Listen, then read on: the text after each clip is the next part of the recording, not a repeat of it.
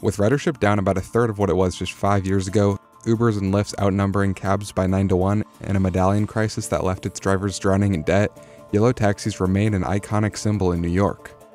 Over the years, they've appeared in countless movies, TV shows, and have been a reflection of the city's cultural identity. Any picture of New York, it has one of a handful of things in it. It either has the Statue of Liberty, the Empire State Building, Central Park, or yellow cabs.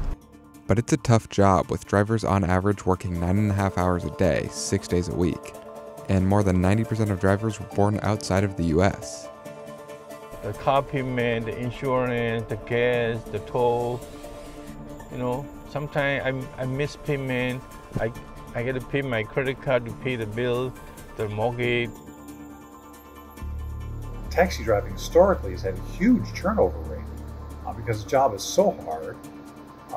And these days, especially with lease hiring, you have to pay money to make money. Most drivers I talk to now don't make a cent until Wednesday. The taxi industry in New York has been no stranger to confrontation and resistance, and the Taxi Workers Alliance has advocated for drivers for the past 25 years.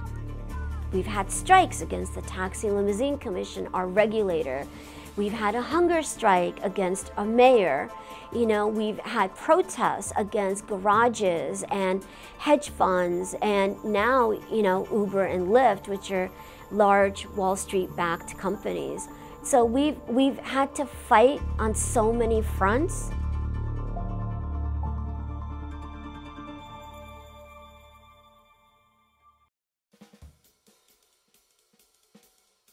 Taxis in New York started in the form of horse and buggies, which were used until the early 1900s. The electric vehicle company was the first taxi car company in New York that saw some success. It continued to use electric vehicles until the company collapsed with the rise of combustion engine cars in 1907.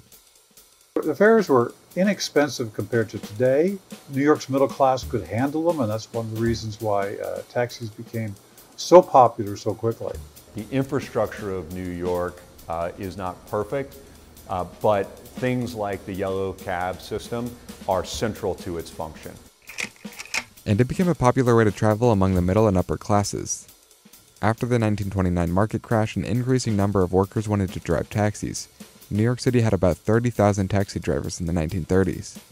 As a result, Mayor LaGuardia implemented the Haas Act, giving the city official jurisdiction over the industry and limiting the number of licensed taxi drivers to just below 17,000. Initially, when they were put out, they were sold for $10 a piece.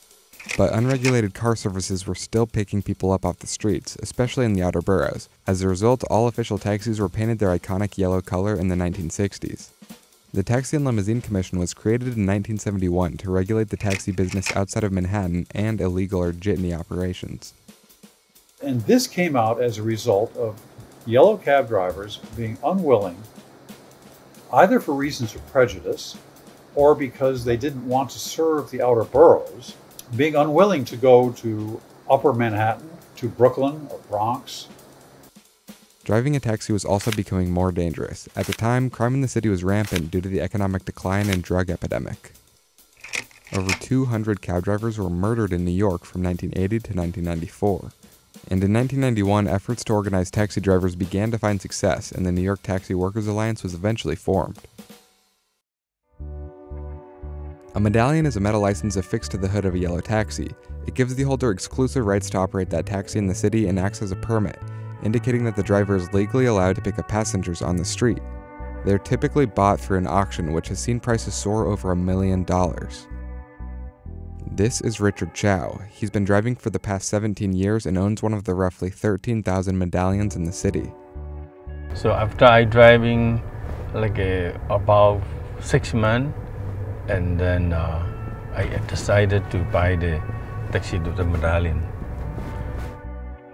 Medallion prices remained relatively low for decades after their inception.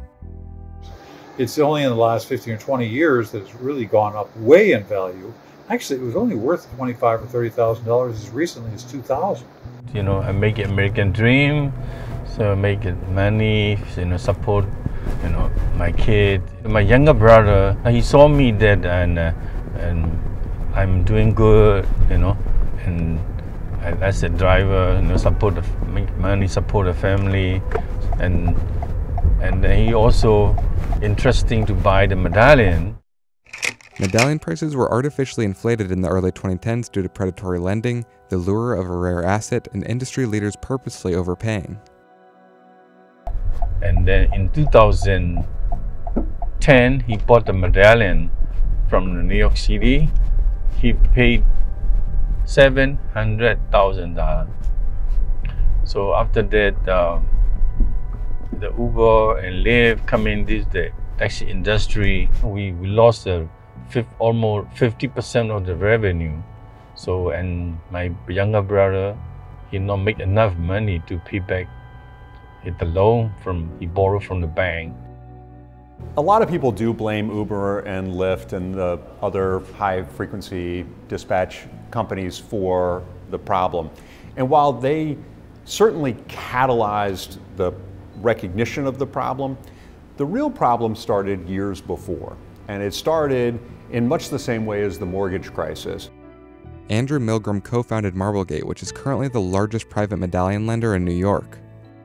The medallion was once valued at $1 million, and then that price crashed. At its low point, it was around $70,000. Meanwhile, the debts that the medallion owners are carrying on average were about $450,000. So it was impossible to keep up with a mortgage of $450,000 when the revenue from the streets could only support capital at about $70,000. And as a result of that, we saw massive bankruptcies, foreclosures, and just a tremendous crisis of poverty for the owner drivers who could not afford to go bankrupt. So in 2018, he committed suicide. He jumped to the East River, and I lost my brother. I'm heartbroken.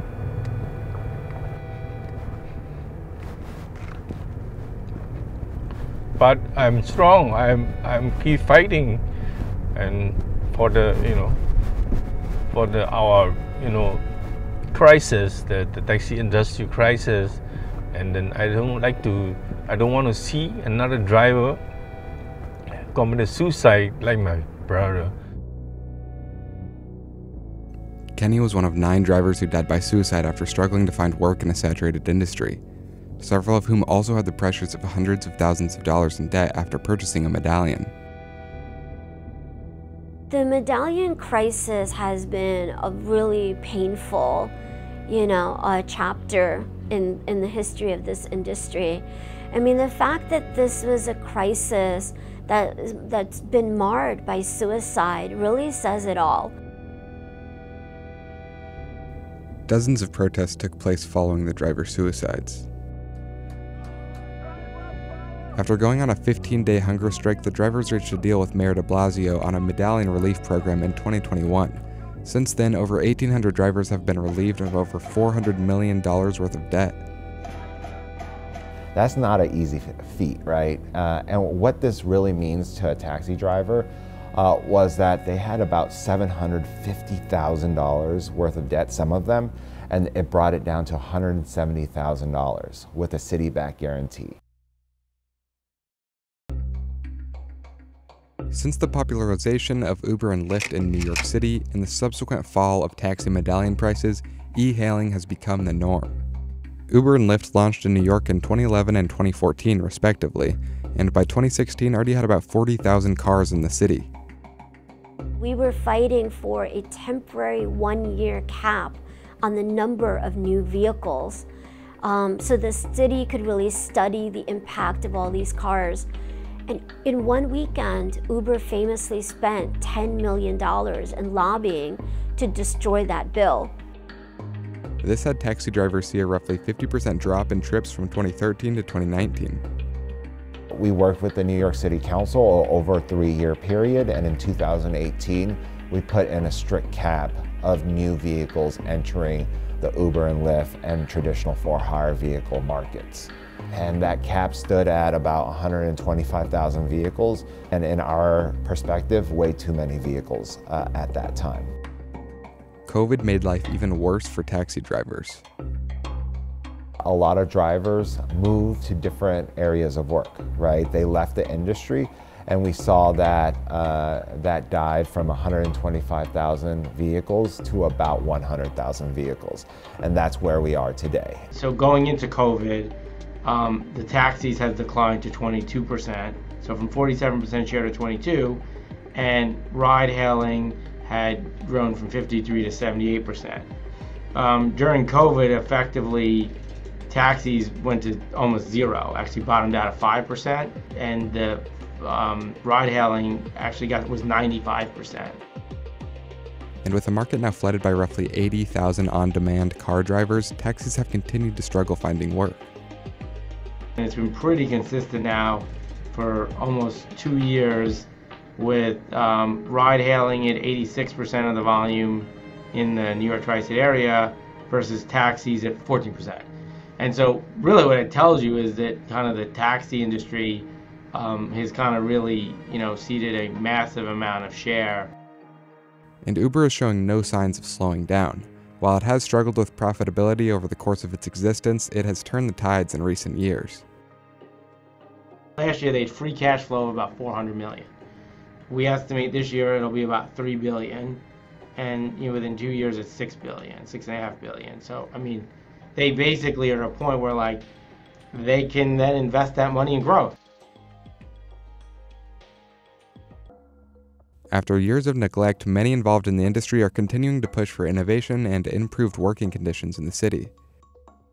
The industry had stopped treating its most important customer with respect and value. And that customer is the driver. Because at the center of the industry is the driver and what they are doing on a day-to-day basis. It's a difficult job. It's a very, very hard, lonely job. And the industry as a whole, especially taxis, is still recovering from the pandemic. There was a 5% increase in monthly trips for both Medallion and outer borough taxis from February 2022 to February 2023. When I first came in, there was over 7,500 vehicles in storage, or half the fleet. Today, there's about 5,000 vehicles in storage and 8,000 active taxis. And what that means is that the industry is recovering and that passengers are choosing with their money. New York and the TLC are also working on shifting taxis away from gas and toward electric vehicles to improve air quality, noise pollution, and carbon footprints. We are slowly ramping up, and what we're thinking is that by 2024, there'll be some sort of number that will hit about 6% electric vehicles, and then ramp up all the way to 2030 by 100%. Apart from switching to electric vehicles, the New York taxi industry has made other efforts to innovate and keep up with e-ride-hail apps. Uber and Lyft have partnered with Curb and Arrow so you can e-hail a yellow taxi through their apps. However, using Curb and Arrow can mean a loss of fares for taxi drivers. These apps make up less than 1% of overall trips by yellow cabs. Uber collaborating with Curb and Arrow has not been good for the drivers, because it's been an attempt to really lower the amount that drivers have a right to earn on every trip. New York also recently confirmed that the first congestion tolling in the US will be coming to the city sometime early next year, and will charge drivers up to $23 to enter Midtown and Lower Manhattan. While it would only require taxis and for-hire vehicles to pay the toll once a day, the loss could still be detrimental for drivers struggling to make ends meet. What's really urgent for the yellow cab industry is fighting for an exemption from a congestion pricing scheme that the state wants to implement, and to finish up our fight on the Medallion debt forgiveness.